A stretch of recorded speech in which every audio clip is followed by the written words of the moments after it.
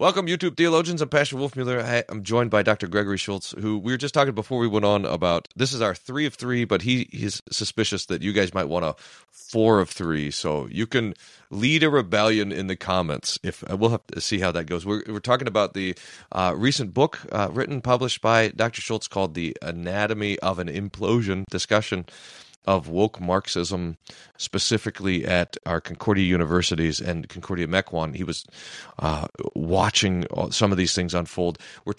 So we've been talking about what is woke Marxism, what does it mean. I think there's 3 things that I want to lean into today to talk about. Academic freedom, what we learn from the formula of Concord. But first, Dr. Schulz, welcome, by the way. It's good to see you again. Thanks, brother. I'm always interested in trying to make things as simple as possible, which is why these conversations are so great, because you give me a lot of things to try to process and simplify. So after thinking about our last conversation, I realized that one of the simple things that you present is this discernment, the simplicity of discernment, which says it's either the Word of God or not the Word of God. And that everything that we're talking about, from critical theory to the destruction of language in postmodernity, the discussions about language from the semiotics, expressive semiotics, and the destruction of language from Derrida, et cetera, that all of this is like, how do you discern all these things?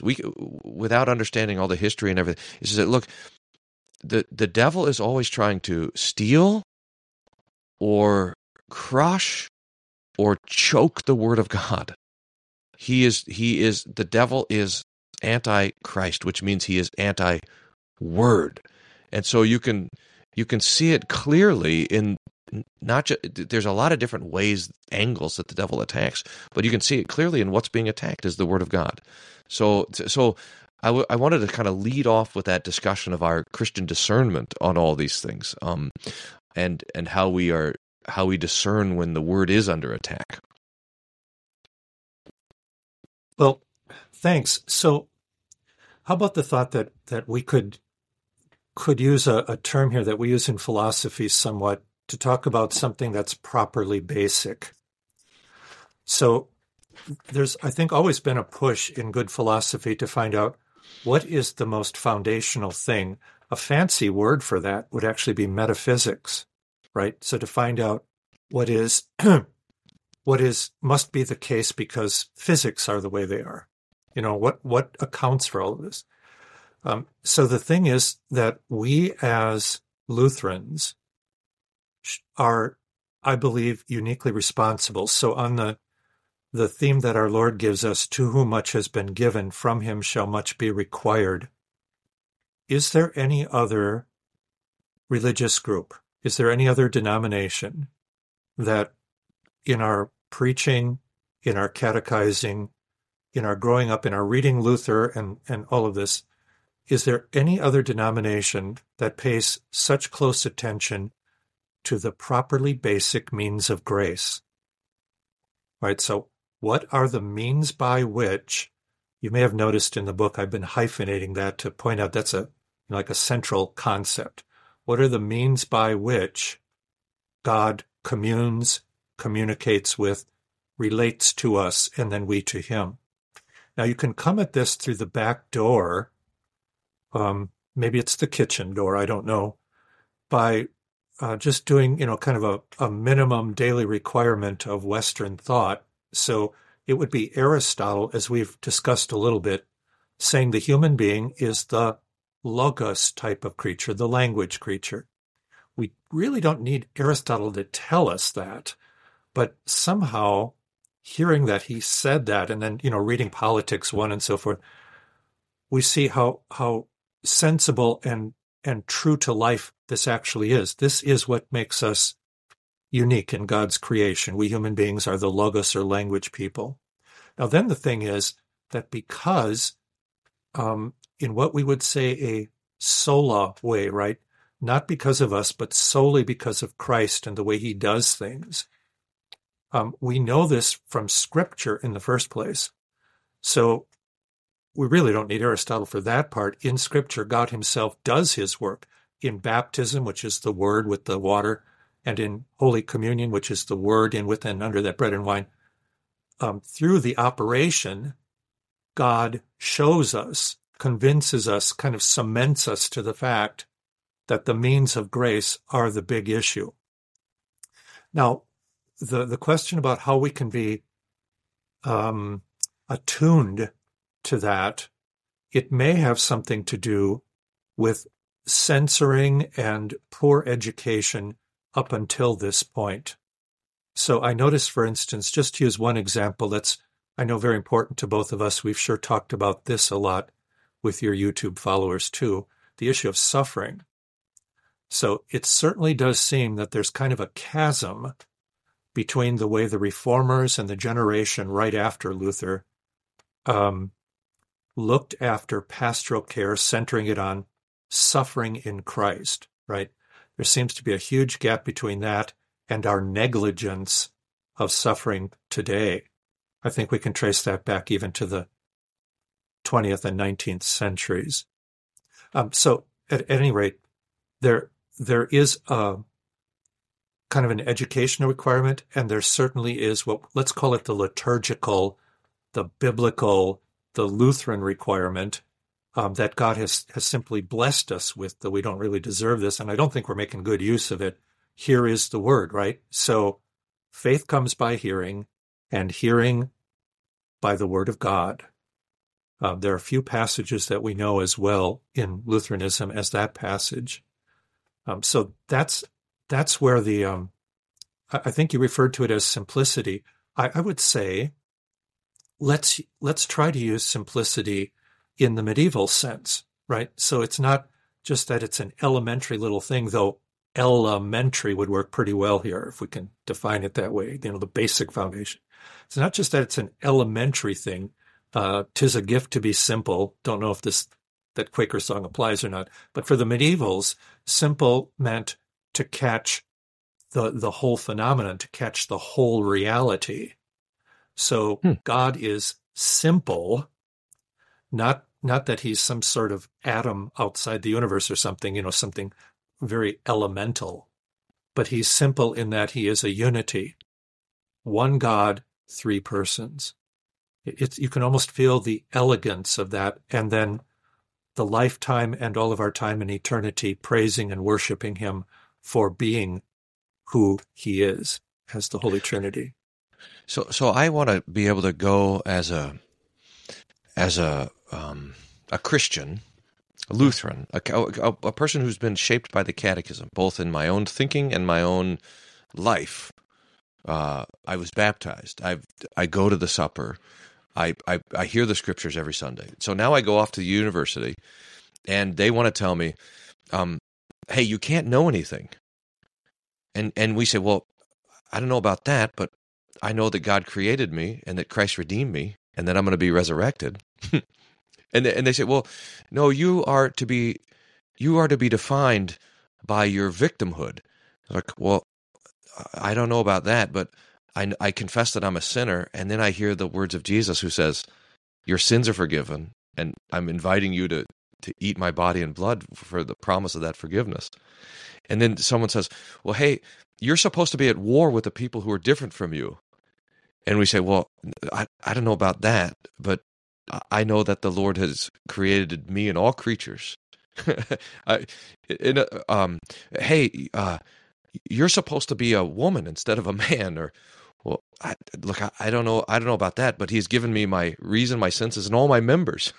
That's what and he said, you're supposed to be mad at the people in authority. And, well, I don't know about that, but I remember, honor your father and your mother, and it'll go well with you, and you'll live long in the land. And I mean, in other words, like, I don't know about all this other crazy nonsense, but I do know that I'm made by God and redeemed by God, and that he's bringing me to the resurrection with his whole church.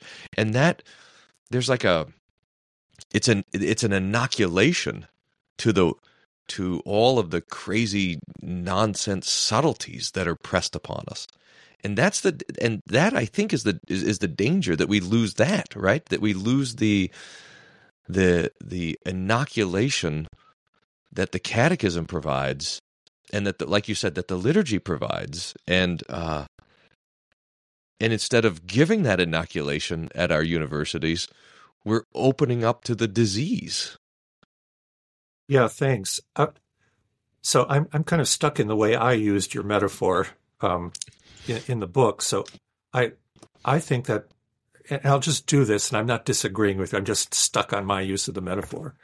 So the problem, I would say, is that our immune system has been compromised.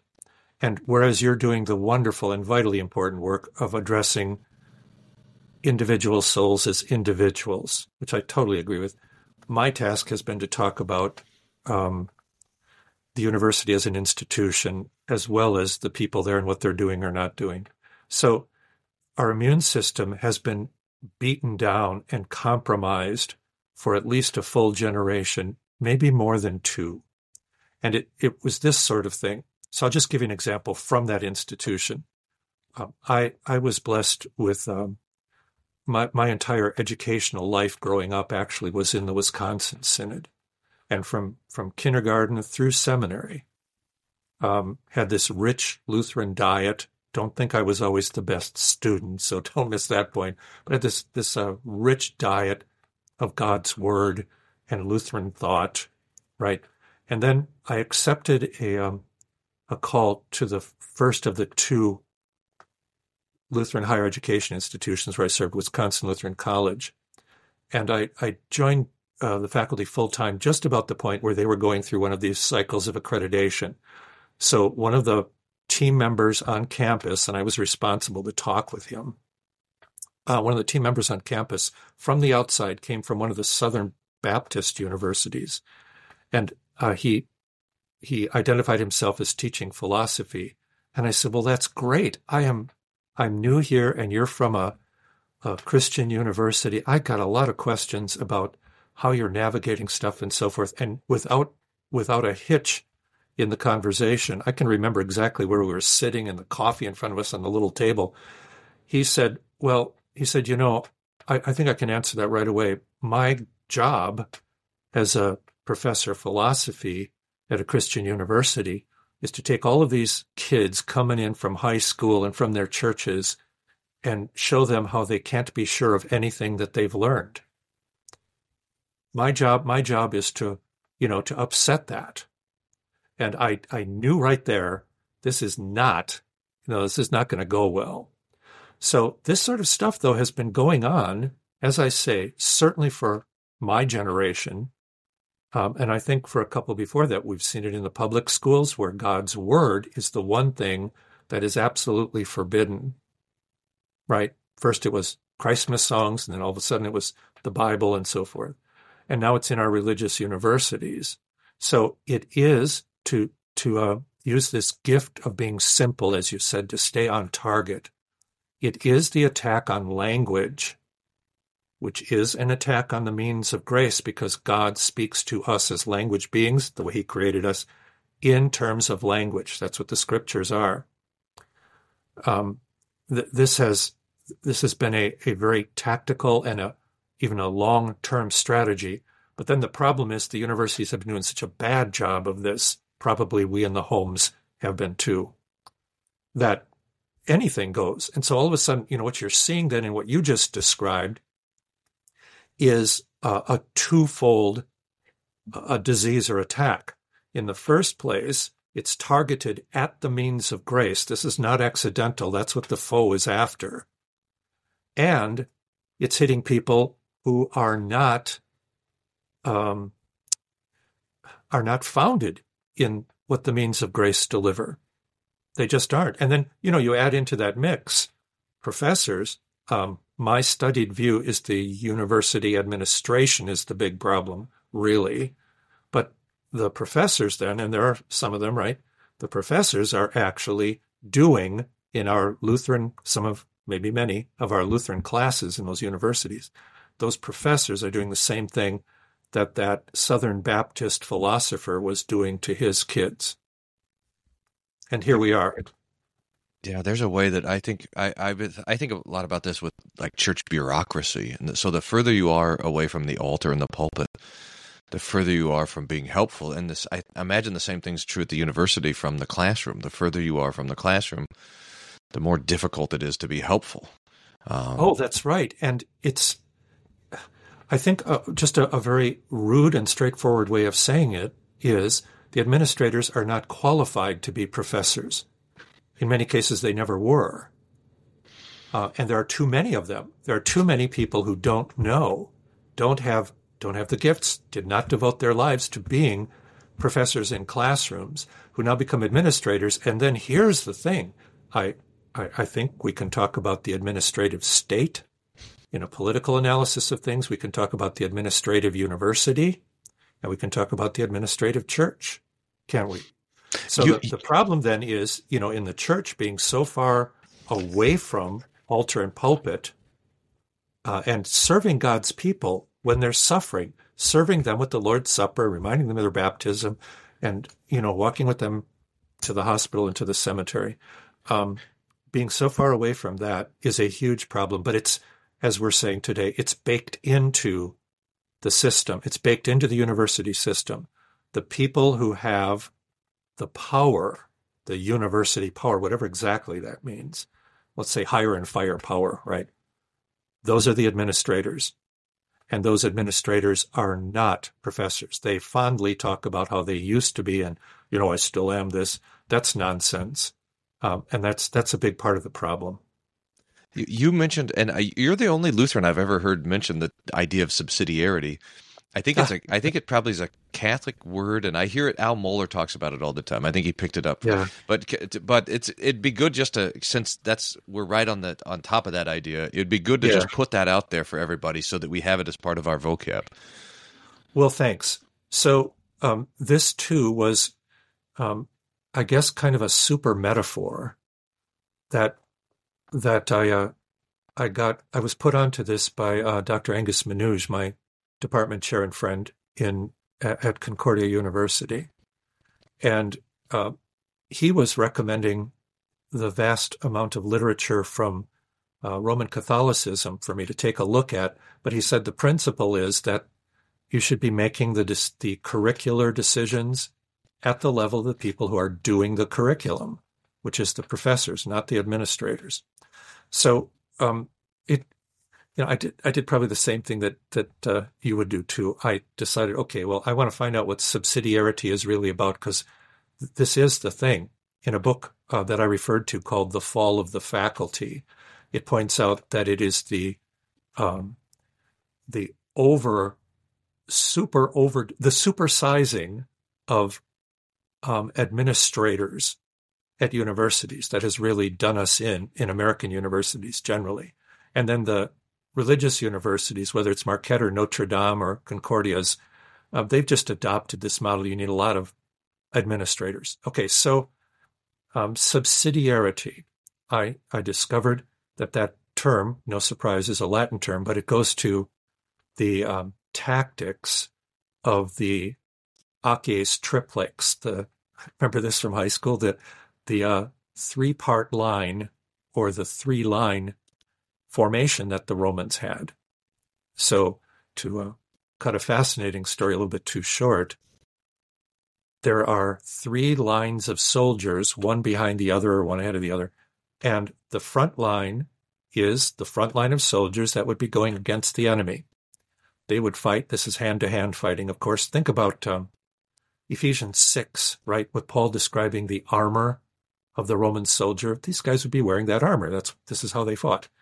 So the first row would fight and fight and fight. And when they got just too tired, or when they were, injured, there was a clockwork maneuver where the centurions would have the second row take the place of the first row. So it sounds like kind of a martial arts dance, So the second row comes up.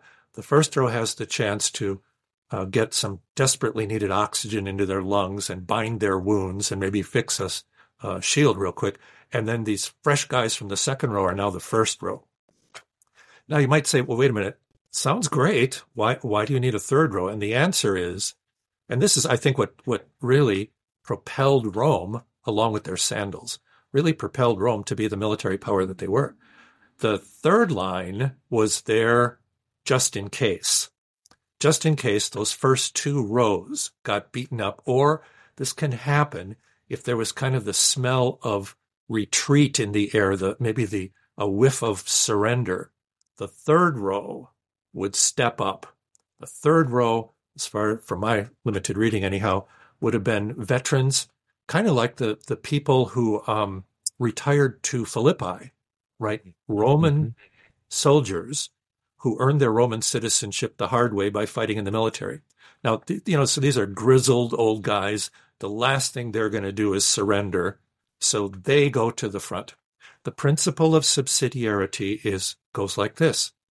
The people in the front two rows who have been handing off the baton back and forth are surrendering. They're giving it up.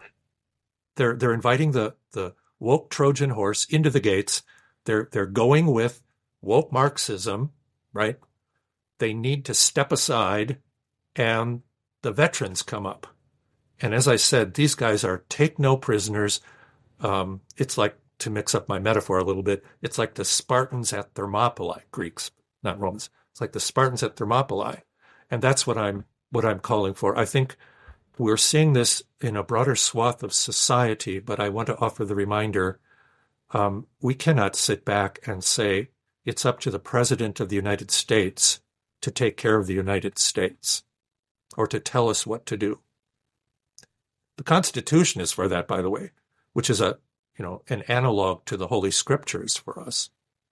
So what has to happen is we have to, operate with the talents we've been given and step up. So I think that means that, for instance, the professors should be ruling the university. What an idea. And it's an old idea, of course. You can have a college or a school without an administration, but you can't have a college or a school without the teachers. At any rate, this is desperately needed, and I do think that the signs of surrender and giving up and inviting the enemy into the gates, those indications are all over the place right now. There's this idea, I think, with subsidiarity that the best activity happens in the realm where the Lord has appointed it, which is almost always local. And the danger is when there's an institution trying to do something that it's not instituted for, you start to introduce all sorts of trouble. You lose efficiencies, you lose a lot of things. So, like, for example, the family is for raising children. And if the state comes in and tries to raise the children, you're going against subsidiarity, and you're now introducing this all of these dangers really to it. Education, for example, belongs to the family, and when the state takes that over, same thing happens. Charity belongs to the family and to the church, and the state assumes the role of charitable organization, and now you lose the local control and local effectiveness, and so that there's a parallel with like localism and subsidiarity, at least in my own mind as well. And so all these things happen as you get this kind of, I don't know, this efficient bureaucracy, which by definition is inefficient. Yeah, well, we don't want the bureaucracy to be efficient, just like, we don't want the Congress to be efficient. But what we do need is faithfulness, and we need people with their armor in good shape. Now, the counterpart to the family for the raising of children, which is certainly correct, bless you, the counterpart to that is the matter of the divine call in the church. So this too is something that has to be pointed out, and we've got to take a look at this from the third row, if you will. In our Concordias in the Lutheran Church Missouri Synod, not long ago, the requirement was that the president, for instance, had to be an ordained pastor. We have moved away from that rather dramatically and without without any discussion, so that we have a majority of lay presidents. It's interesting that the descriptions are still there, often in the documents for the universities, that this person is to be the spiritual head for the campus or something like that. And I would just say, these are not people who have the armor on. They just don't. They're not battle hardened by having been in the parish. Our expectation not long ago was that you should have parish pastor experience, for reasons we alluded to just a few minutes ago, to see the efficacy of Holy Scripture and the means of grace in people's lives. To have this, to realize why you've got to strap on this piece, and you've got to take up the shield, and you have to use the sword, and you can't leave home without your helmet. And instead, there's a whole, what is this? Some kind of artificial nursery of administrators who have no divine calls, or in some cases are being given divine calls just to try to pep up their status, right? So that's a problem. It's like, well, so I'm going to wrap that into so we had started to step down this road. I'm going to pull it back, but then press that direction, because in regard to the formula of concord. So I'd mentioned the catechism as kind of an individual inoculation toward this. And you said we have to think of it as an institution. It seems like if the catechism is to our individual immune system, that kind of inoculation and protection, it's the formula of concord that serves as a church and our institutions as that inoculating thing. And it even functions that way, in that it says, okay, here's what's wrong, and here's what's wrong. In other words, it does not avoid it. It does not look for compromise. It's looking for clarity. Here's what's wrong. Here's one side says this, one side says this, but we're going to go now to the Scriptures and to our Lutheran confessions and to our Lutheran Church Fathers and the Church Fathers, and we're not only going to tell you what's right, we're also going to reject what's wrong. So you come back to the form, and I think this is why you do it, but I probably should let you tell me why you do it. That you come back to the formula over and over as the authoritative text for the Lutheran Church, and it's not that you're not coming to the Augsburg Confession or the Catechism or even the Book of Concord as a whole, but specifically to the formula. And I'm interested in exploring that as well. So maybe like a 2-sentence introduction to what the formula is, and then why you lean into it so heavily. Yeah, I'm going to transgress those directions just a tad. So talk as much as you want. But this does talk to or link together our earlier discussion about fundamental matters. If you take away the means of grace, you cannot have a Christian university, right? You can have a formerly Christian university like Harvard or something, but you can't have a Christian university. Now, the reason that the formula of Concord is important is because you get all of the other confessions in it, and that this is all rifled towards the task of teaching in the churches and in the schools, the church schools. So that vocabulary is there, right? So this is what we teach in our schools. This is what's necessary in our churches and schools. That's in the vocabulary. Just to remind your listeners. They're ours.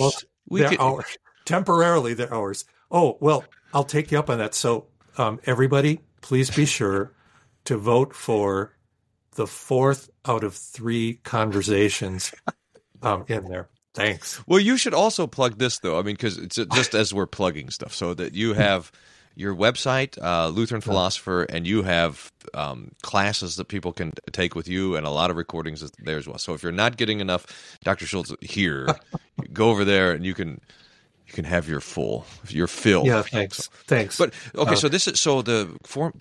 So that is not a point of the formula that I had actually considered. It's already thinking of the church as church and school. So that's right, especially for educational institutions. Yeah. And as you know, if we just we're thinking about the historical context of it, it's also the last of the Lutheran confessions, written after Dr. Luther's death, and Melanchthon and Chemnitz and company could see the problems that the church and Wittenberg University could be facing with the immense gift of Luther himself out of the way in heaven, right?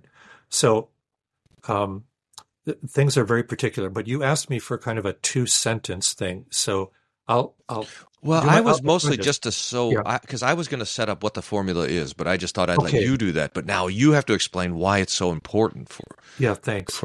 It's important. It's important in terms of the content of teaching, and it's important in terms of the method or the philosophy of teaching. So let me talk about the philosophy part first. The call it the method, call it the habitus, if we want to get our Latin going there too. Call it the way we do things, the way we're to do things as professors. To that part of it, we're taking. We'll just let them in on this, Brian. Right? We're actually taking the epitome as well along with this. So we've got these 2 documents, one explaining the other a little more briefly or more in more length, depending which direction you go. So what we have here is there is a continuing phrase. It is formative. It is normative also. The way that you are to teach is this. You need to believe, teach, and confess everything that Jesus has taught us in the scriptures. That means all of the scriptures, because in John 5, Jesus says, these are the scriptures that testify of me, Old Testament and New. All right, so the content is the method is we believe, teach, and confess. We've been absolutely drilled in this as pastors, right? That's practically the first thing we're asked, even before we unpack our stuff in our first parsonage. Do you promise, right, to do this? Yes. We'll believe, teach, and confess the inerrant scriptures. The other part of that, and this is, I'm saying it's normative, which means it's required. The other part of this is to identify and reject false dogma, to reject and repudiate false dogma. There is no option here. I can't just sit here especially as a called and ordained professor, and just say, well, I am teaching everything that I teach based on Scripture and the authoritative confessions about the Scripture. I can't settle for that. I also have to identify and repudiate and reject false doctrine. I would just ask this question in a faculty that is not all pastors, not all Lutheran pastors, and in a faculty that in fact isn't all Lutheran, is that going to be an expectation? More to the point, the formula of Concord is not being taught, has not been taught in faculty development. It has not been interrogated or brought up in conversations with faculty hiring and so forth. So the formula of Concord has been studiously ignored at my Concordia. It's just not part of the fabric. Okay, now the other part of this, just to get the second sentence, so to speak, in there, is there's also the content of teaching. And it is instructive to point out that the very first article of the formula talks about the corruption of human nature, the absolute corruption of human nature. And then it also sets the table for Christ having both a human nature and a divine nature, this utterly unique person because of the incarnation, but who also is without sin. All right, so if you dwell for a moment on, let's say, nature is the first term, really, discussed in the formula of Concord, Article 1, then my question is this: when we teach, don't we have to teach human nature and teach human nature according to the scriptures, that we are by nature blind, dead, enemies of God, for all have sinned and fall short of the glory of God. So there you have content, and you have methodology, or the professor's teaching philosophy being required. Now, I just say on the content, this is also right to your point where you brought up all the bizarre things that are being taught to our sons and daughters and grandkids in universities today. The word nature is deliberately rejected and kept out of those conversations. Really? Yes, it is. So the woke people do not talk about nature, human nature. It's just the opposite. The LGBTQ stuff, for instance, the transgendering is this Gnostic business. There's no such thing as nature. There's just, you get to do whatever you want to do and be whatever you want to be. When kids are taught to dress and to act in the bathrooms like animals in our public day schools, they are being taught that there is no such thing as human nature. When our sons and daughters are being told that the answer to their restlessness and their distress is to deny the physical aspects of their human nature and alter them and amputate them and prop them up with washes of hormones, that's all a denial of human nature. You'll find that you alluded to the oppression, the oppressed groups and the oppressor groups. Marxist identity is substituted for human nature. So this is all. Wait. No. So I don't want to. So Nate. So why? That question of, because I've been hearing a lot of Christians now talk about how we need to think about identity, but right, and we have to talk about our identity in Christ and how the identity is the way in, but. But you're saying that when identity and nature are that when you steal nature, you slide identity in there, like the bag of what is that the scene from Indiana Jones where he takes the gold and puts it. Yeah. So you take nature and put identity in its place. Is that what I had not noticed that. No, it's more violent than that. It's more violent even than Indiana Jones. So the first thing is to blow up human nature. This is all very tactical, I'm saying.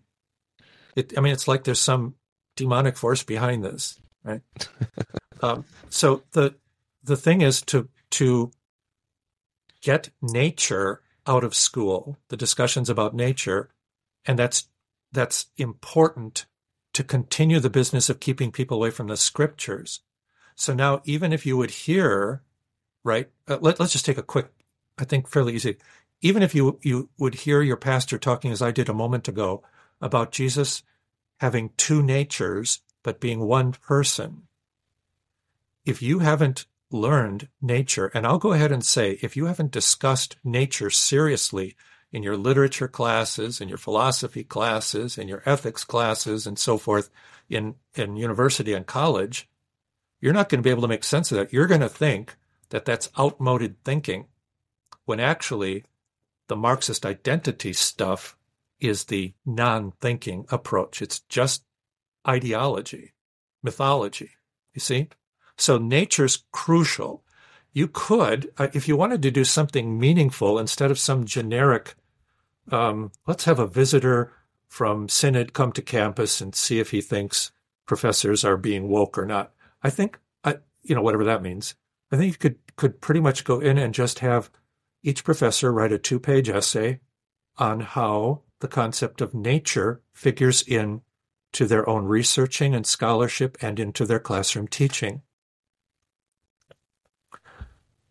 Do you see? Yeah. And what we're doing, we didn't just go off on a tangent here. That's the opening of the formula. So the opening of formula is about what you and some of our other conversations have been referring to as our need for a biblical anthropology. So the view of the human being as being a nature, human nature, that's actually what's making the total mess of American and Western society today. is we've had generations of people grow up with no understanding of what human nature is, or more to the point, there have been a lot of teachers and writers and administrators who don't want to talk about nature. They want to talk about Marxist identity. Does the so is I have so many questions. I'm wondering also, I mean, about this origin of believe, teach, and confess, as opposed to the Augsburg Confession, which says we teach and we condemn. And I'm wondering if that believe, teach, and confess has a history. I'm wondering about that. I'm also wondering, there's so many things. But here's the thing, actually, that is interesting for me to wonder about, is there a sanctified and right way to talk about identity? Or does the language of identity bring with it that ideology altogether? Yeah, thanks. I think there's a good way to talk about it, and I committed that good way of talking about it, I believe, in Anatomy of an Implosion. So in opposition to Marxist identity, which, remember, is mythological and violent, in opposition to that, we want to promote baptismal identity. Now, what I would point out there is that whereas the Marxist identity and imposing that on people is always a violent sort of thing, even intellectually violent, right? This is just propaganda, ideology jammed down the throats of our kids. In baptism, what we're actually seeing is the means of grace at work. God at work through the means of grace. And, that's the famous T-shirt you alluded to last time. God cannot be treated nisi per verbum, except through the Word, which is Christ in the first place, the Scriptures in the second place, and then I will say necessarily that's also a very high understanding of the divine gift of language that comes along with that.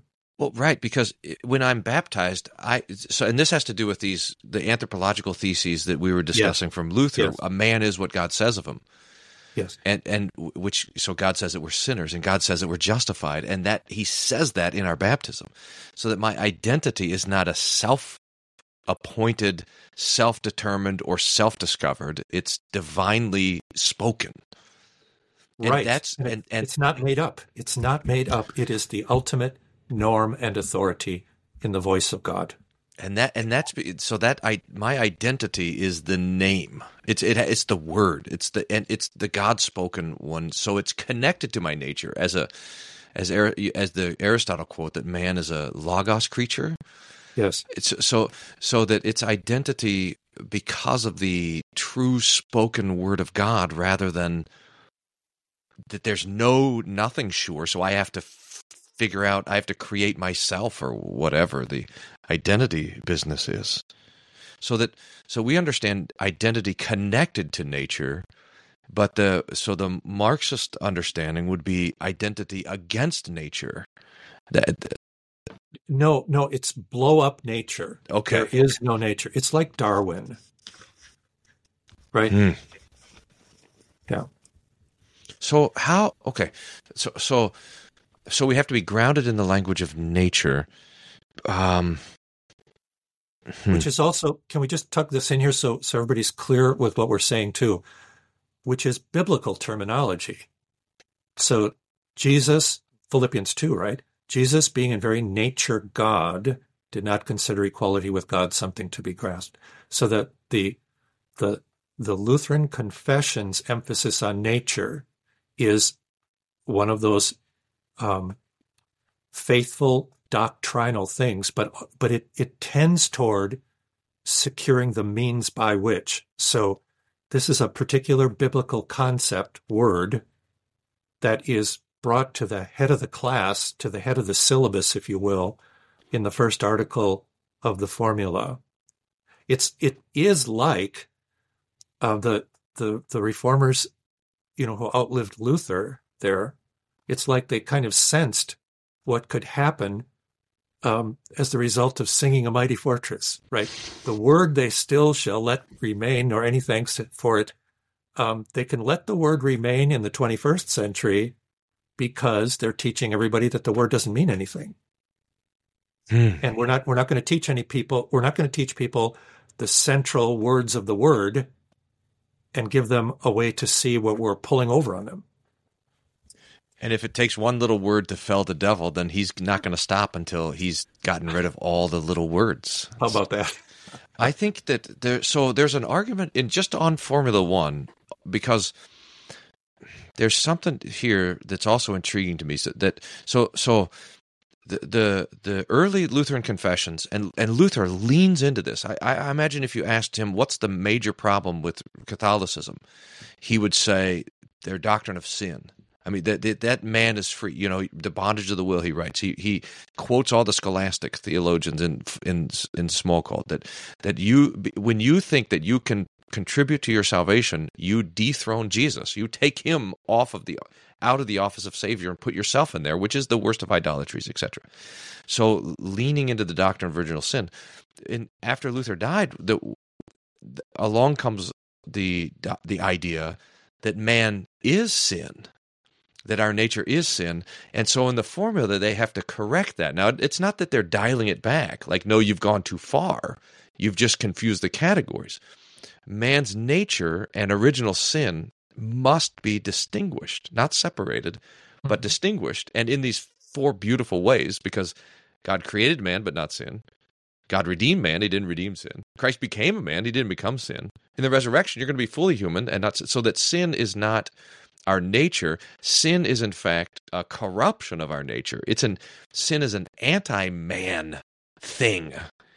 That corruption is complete and thorough and deserving of God's wrath. So they're making that clear distinction.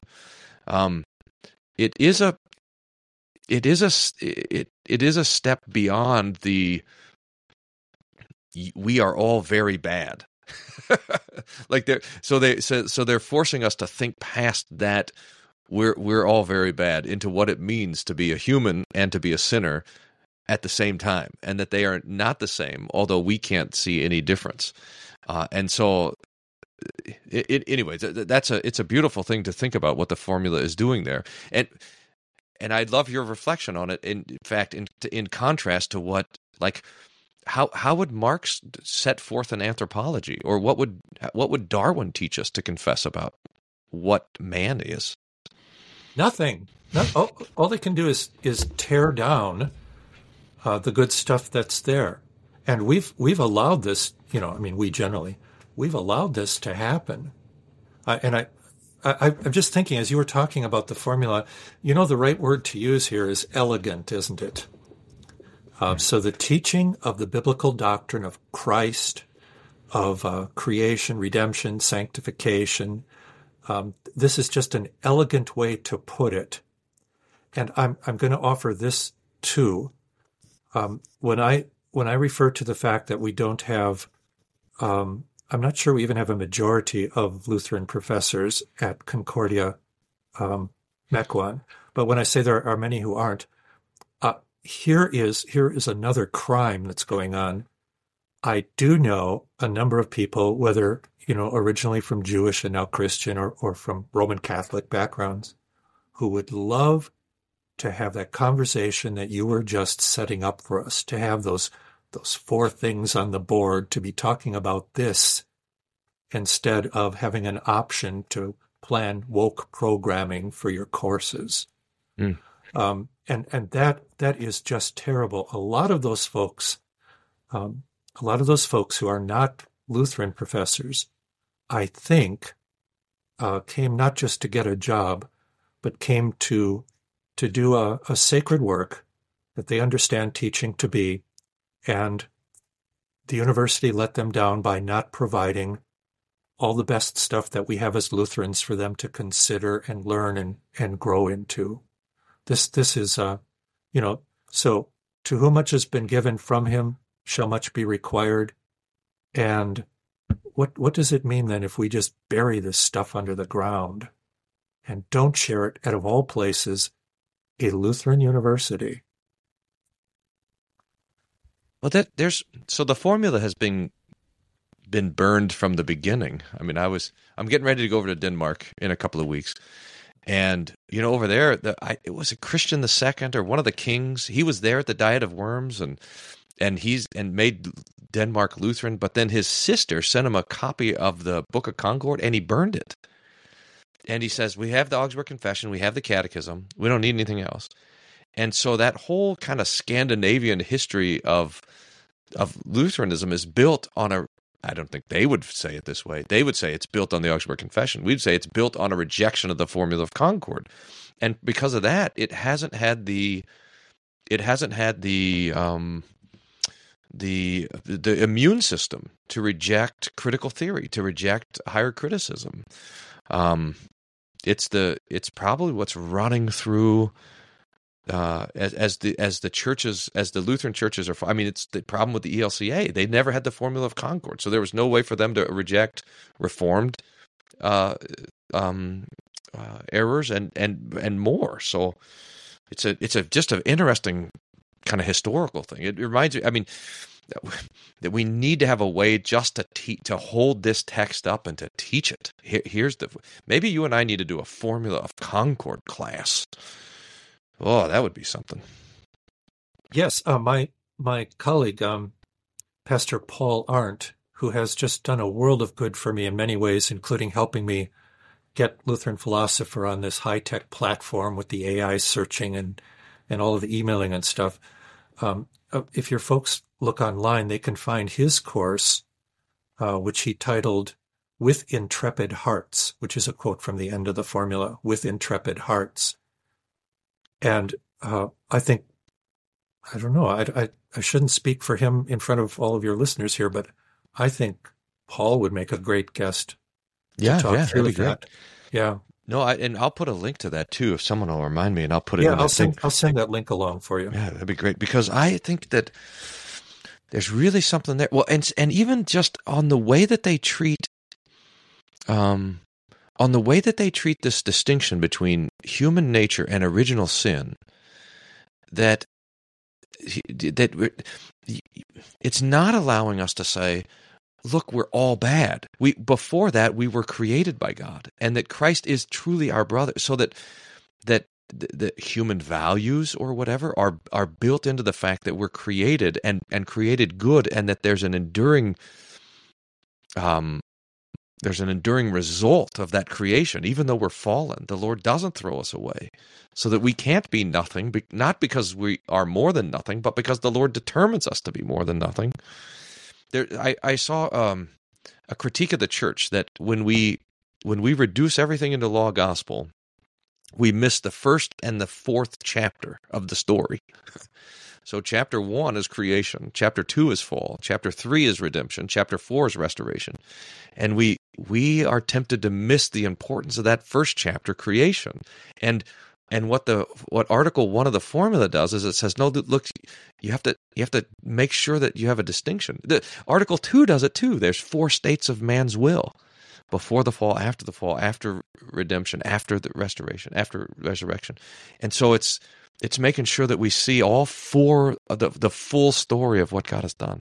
That's beautiful. Okay. It is beautiful. It is beautiful. And thanks for that recitation. So that's, I know this is a topic you and I have alluded to, and I know you work a lot on this notion of the orderliness or the ordering of God's creation. And, there you are. But now we were just talking about people in Europe, but I think somebody's going to be talking to another brother online or in a book somewhere and saying, those American Lutherans, nobody took the formula away from them, but they never used it. So de facto, they didn't have it either.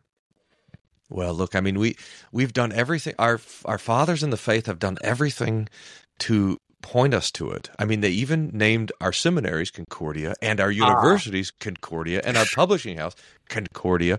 In other words, go to the Formula of Concord. But and the all the progressive Lutherans are like, forget it, we're Augustana, everything's Augsburg, we don't need Concordia. But it's also important because Luther was not involved in the Formula of Concord, right, which is significant because we can't ask Luther what he thinks now. I mean, maybe the AI Luther bot can tell us what Luther would have thought about transgenderism or something. Although I asked it the other day, and I was not convinced that it was a satisfactory. It just thinks that Luther is grumpy. That's like the thing that they picked up from him, which is wrong. But that doesn't matter, because the church is not founded on Luther. The church is founded on Christ and the prophets and the apostles. And so the Word of God, and that's what stands. Now, this is connected to something that I did not know it was connected to, but it's the other thing I wanted to make sure we talked about, and that is academic freedom. Because if you would have asked me before reading your book about academic freedom, I'd say, well, look,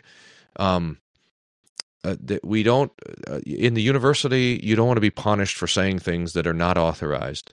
But as a Christian, it doesn't matter, because we're punished for saying the gospel. It's a matter of Christian persecution. So whatever, we're not called. We're called to say what's true, no matter what happens.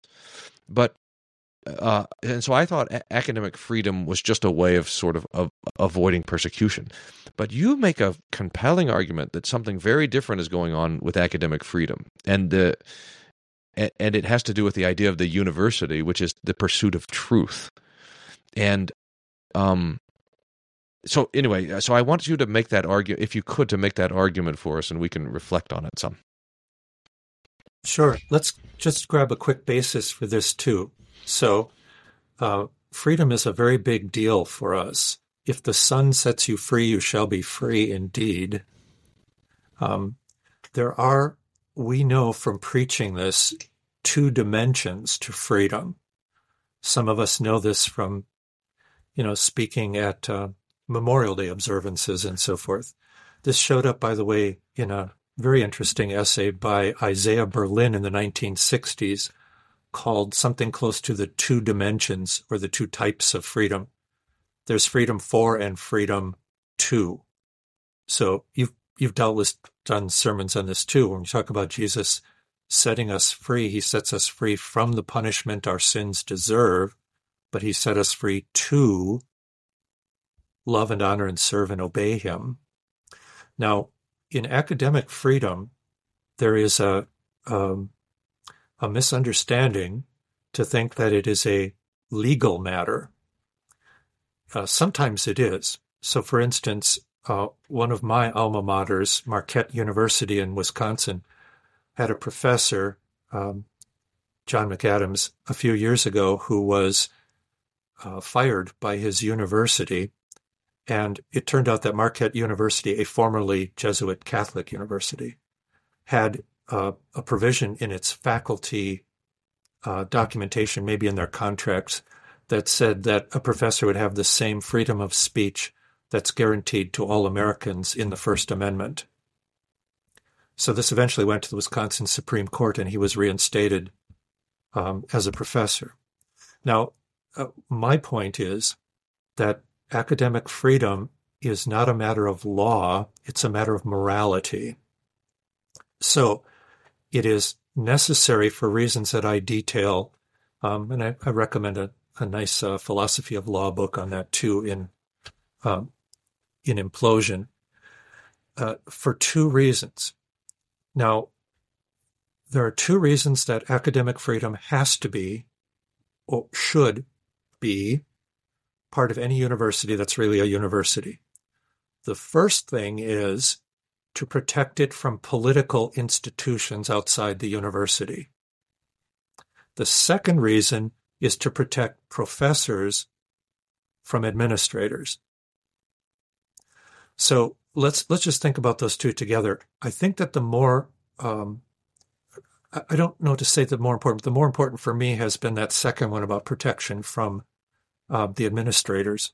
But let me just mention, my university, or any religious university that goes along with the United States government as it's presently constituted, with all of its notions of the nasty things we talked about before, surgery on our kids, not teaching the Word of God in school, taking parental rights away and doing, like Minnesota is doing with a vengeance, making it a reportable crime if parents don't do radically altering sexual surgery on their kids who want it, and this sort of stuff.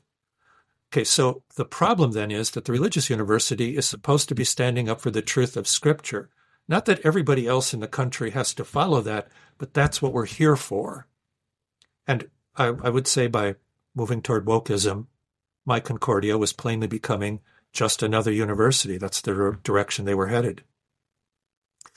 The other part of this, though, is probably the one that's more interesting for our conversation, and that is protection from administrators. So in the administrative university, the notion of academic freedom is meant to protect professors so there can still be university stuff going on at the university. As I mentioned before, the modern 21st century president and senior administrators and all administrators really at our universities are has-been professors at most.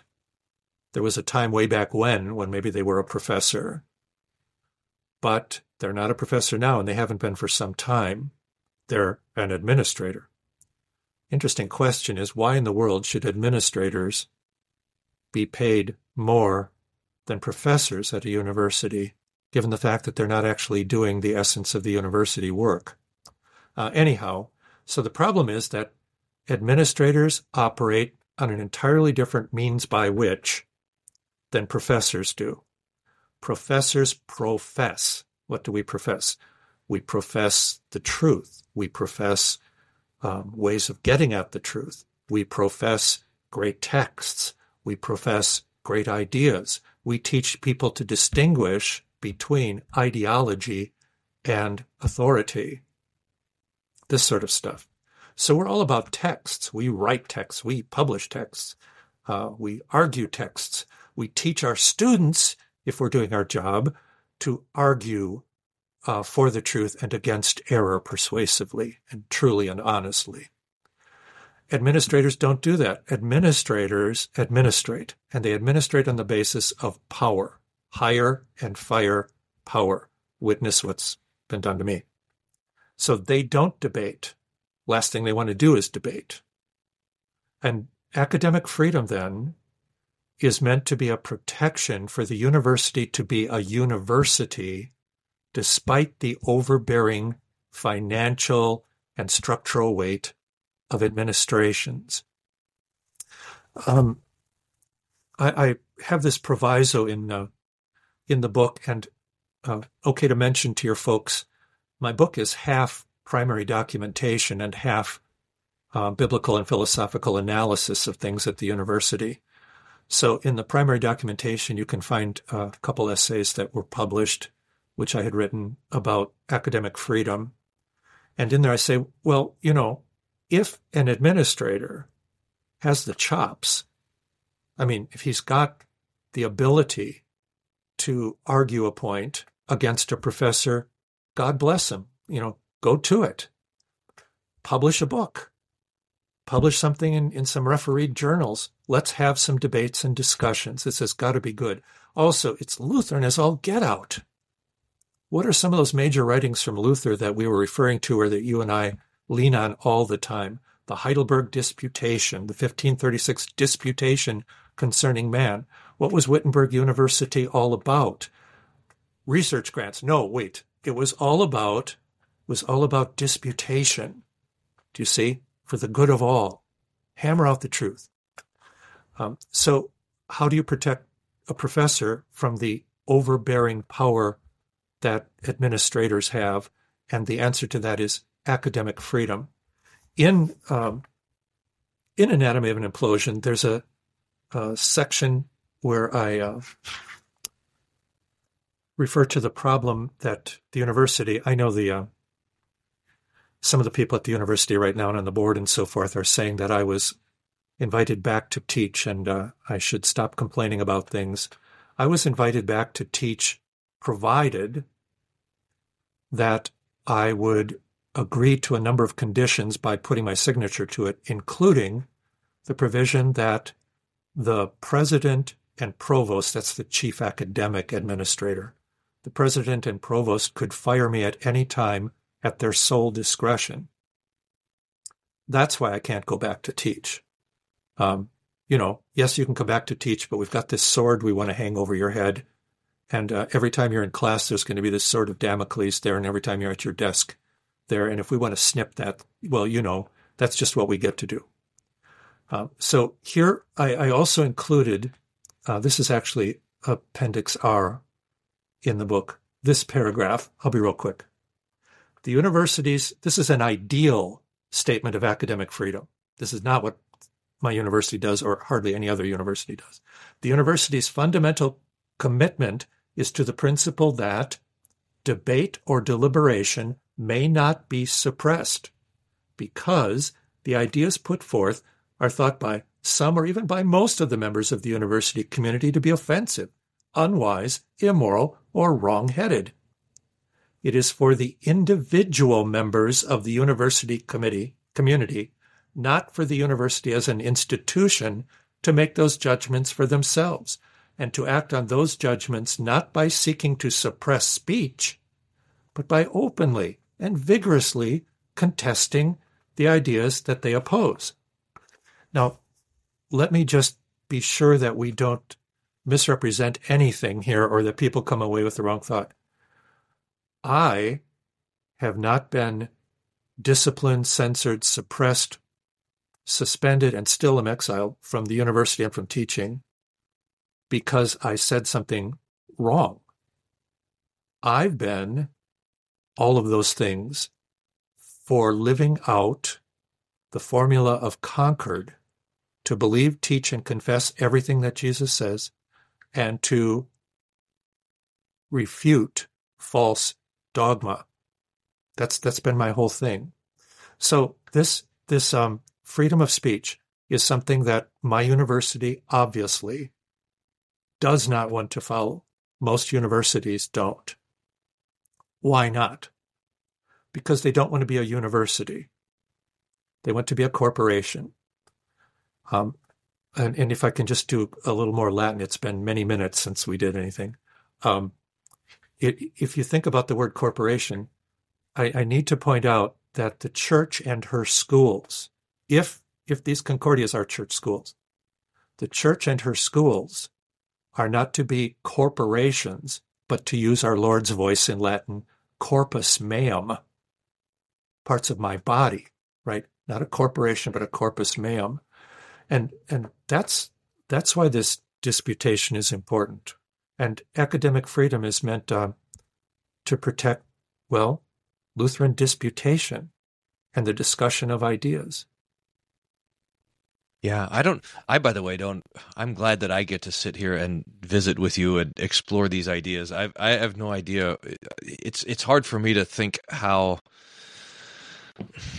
it's hard for me to give an assessment on how everything happened and if I would have done anything different or anything. Here's my guess at part of the problem. And you can either, I don't know, you could dispute it, I suppose, but so you see this thing that woke ideology is anti-word, and you see the problems of it, and you want to talk about it, and you would love it if somebody said, no, Dr. Schulz, that's wrong. Woke ideology does not essentially destroy the power and efficacy of God's word, and here's why. And then you would write back and say, no, you are totally wrong about it. Here's why. And then and you would love that person. It would be great but the assertion of a truth feels like something different to an ideologue. It feels like an assault, not like a conversation, but like because it's only things of power. And so your writing and disputation, if someone it has to feel like something different, and I suppose that's what the academic freedom does, is it lets that conversation about what is true, that seeking of truth, it lets that matter where it matters most, and it keeps the people who can't handle it out of it, right? Like, right.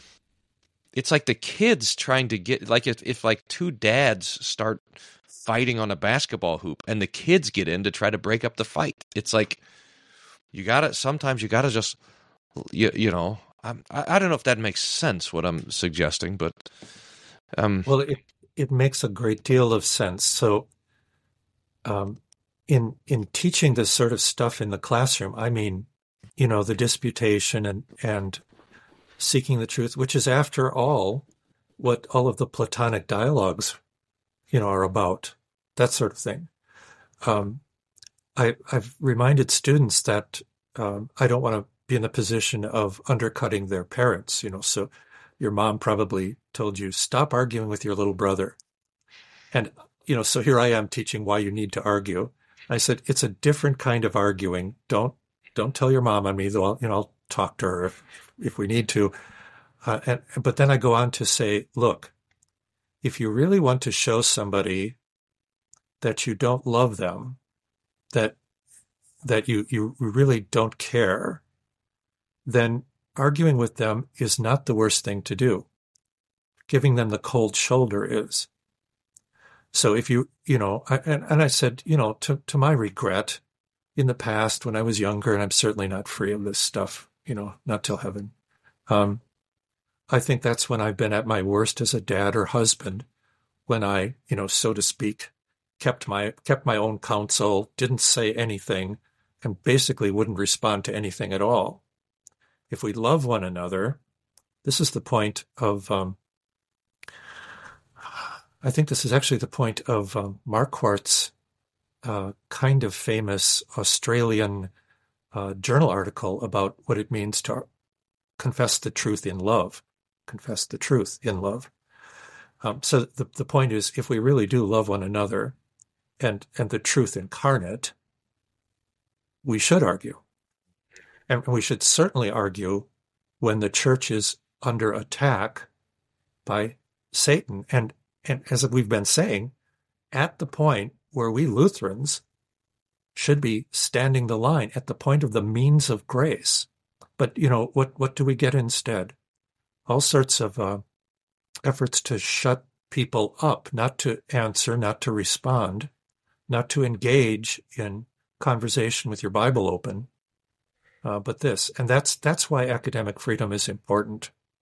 It would be, by the way, you know, the secular sources, the national academic freedom people who weighed in and reminded Concordia, you're not going to be regarded as a university if you keep on doing what you're doing to this professor.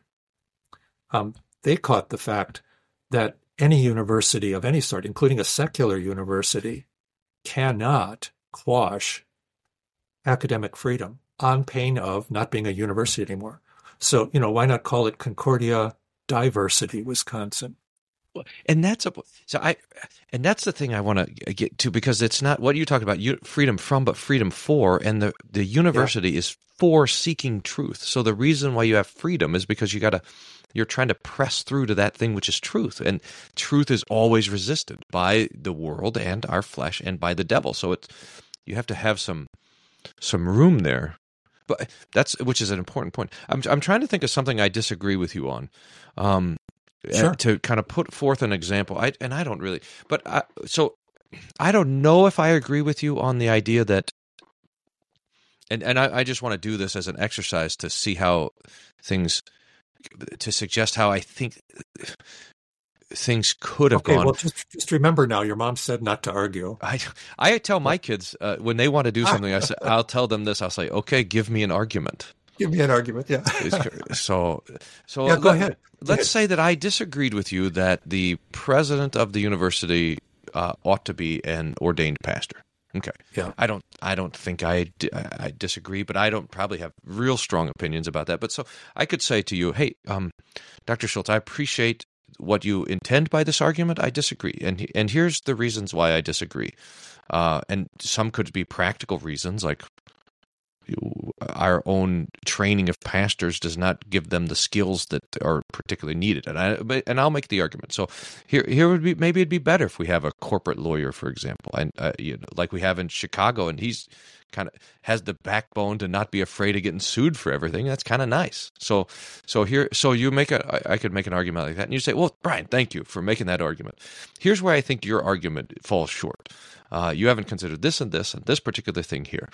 And I say, well, thank you. I did consider that, but I didn't consider this. But I think that actually strengthens my argument, and it gets against your argument in this point over here. And now we're actually doing something. And I'm helping you to think more clearly, and you're helping me to think more clearly, and we're serving each other in the midst of that disagreement. But if I see you saying, oh, he thinks a pastor should be the professor, well, he probably, has a sacerdotalist idea of the pastoral office or whatever, and now you can't even, you're not helping each other. You don't receive it as you don't receive the argument as a gift, but rather you receive the argument as an assault. And as long as we're receiving the argument as an assault, I think that's probably what Marxism, that's probably what critical theory teaches us to do, is to receive an argument as an assault. And then now all we do is retreat, and it becomes tribalism. Anyway, that's my assessment of the thing. Yeah, thanks. I've noticed that I'm doing this, but you're being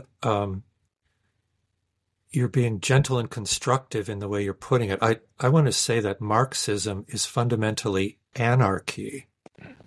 So it doesn't have an idea even of a utopia. It doesn't have some sort of ideal state it would like to get to. It doesn't have something nice that it would like to do for certain groups of individuals. It wants revolution and violence. In the kind of the vague hope, we're told, that this would lead to a more communist society. So what I should pay a lot of respect to, though, is the fact that we can have an argument is probably what makes your interviews so worthwhile and engaging for all of those folks in the wolf pack, right? It's because we're absolutely starved for this, and we're looking for ways that we can, address our insight that we don't just need more talking for talk's sake, but we need, as you've been saying, conversation. We need the kind of thing where you can say, I don't think so, or I didn't think about that, and maybe we don't agree on that. Let's talk about that next time, in part 4 of 3. So that's an argument we're having. Yeah. So the thing of it here, though, is we are doing two things right now. We are exercising our shared humanity. We are language beings, and we are meant for this. And we are also exercising the divine gift of language in particular that God has given to us. This is that fittedness for the means of grace, actually. Though we are also hardened sinners. We get that. And now what we were saying is, well, this is why you want to listen to Pastor Wolfmiller, because talking about the formula of Concord and leave it to a Lutheran to say the first thing to talk about is that we are all by nature sinful and unclean. We're fountainheads of corruption. That's from the formula. And then talk about how Christ entered into our own species, though without any of that sin, in order to redeem us all. And that's what I want to hear about. Well, of course you do. That's the gospel. And how about this for a thesis? No disputation, no gospel. It's going to get lost. Wow. Right? So what's happening with the transgression against academic freedom is not just a failed attempt to beat up and destroy a professor, but it is an effort to quash, I think that's the right word here, to quash the means by which Lutherans stay Lutherans, to quash the disputation, to quash the catechizing, to quash the discussion of the absolute efficacious authority of every word of Scripture applying to our lives, right? That's what's in the balance. That's phenomenal. It reminds me of this. This is my great comfort. When Solomon talks about wisdom, he says, "Rebuke a wise man, and he will be wiser still." That means that the wise man is not always right. Otherwise, why would you rebuke him? But that wisdom is being able to hear a rebuke. And it should be that if we are truth seekers, which is what Jesus has put us into the office of seeking the truth, then we want to fight with people. We want people to argue against us, because if we're wrong, we want to be the first to know it. We're not trying to defend our rightness. We're trying to defend the truth, and we are called to be servants of the truth, so that we have to be ready to hear that argument that we've been wrong. So I think that's really important. So Dr. Schulz, Dr. Schulz wants you to argue with him. That's what, and me too. Right. Me too. That's why we leave the comments on, and we try to pay attention to this stuff, because look, we can. It's important. It's a gift. It's a gift to be able to do this. And as I said, I'm not making this up. The gift of language is a direct gift from God. The divine gift of language, and what we're doing is, we're just acting like people who have been given much, and so there's a lot to be done. And what an opportunity it is to share this with everybody. Well, this has been great. So thank you, Dr. for writing the book, Anatomy of an Implosion. That's for everybody to pick up. If you've ordered the book, I suppose you can vote twice on our poll if we keep going on this. But let us know what your questions are. In fact, that would probably be a good 4 of 3, is to just take up the questions that have come up in the comments on these things. So if you have questions that are there, God be praised. That's really great. Thank you again for leading us through this conversation as well. You'll send me some links I'll put in the bio there, including the link to the book. I think I also have provided the Formula of Concord as a free PDF download on the website. So if you were hopefully intrigued enough to go back to that fundamental text and look at it there, that would be great. Dr. Schulz, thanks so much for your time and for the conversation. A real conversation. God be praised. We can say congregation too. 2 or 3 gathered together around the word. Yeah. Thank you so much, brother. I, and of course all of your listeners, I get to speak for them for a moment, deeply appreciate the gift that you are to us all. Thanks. God be praised.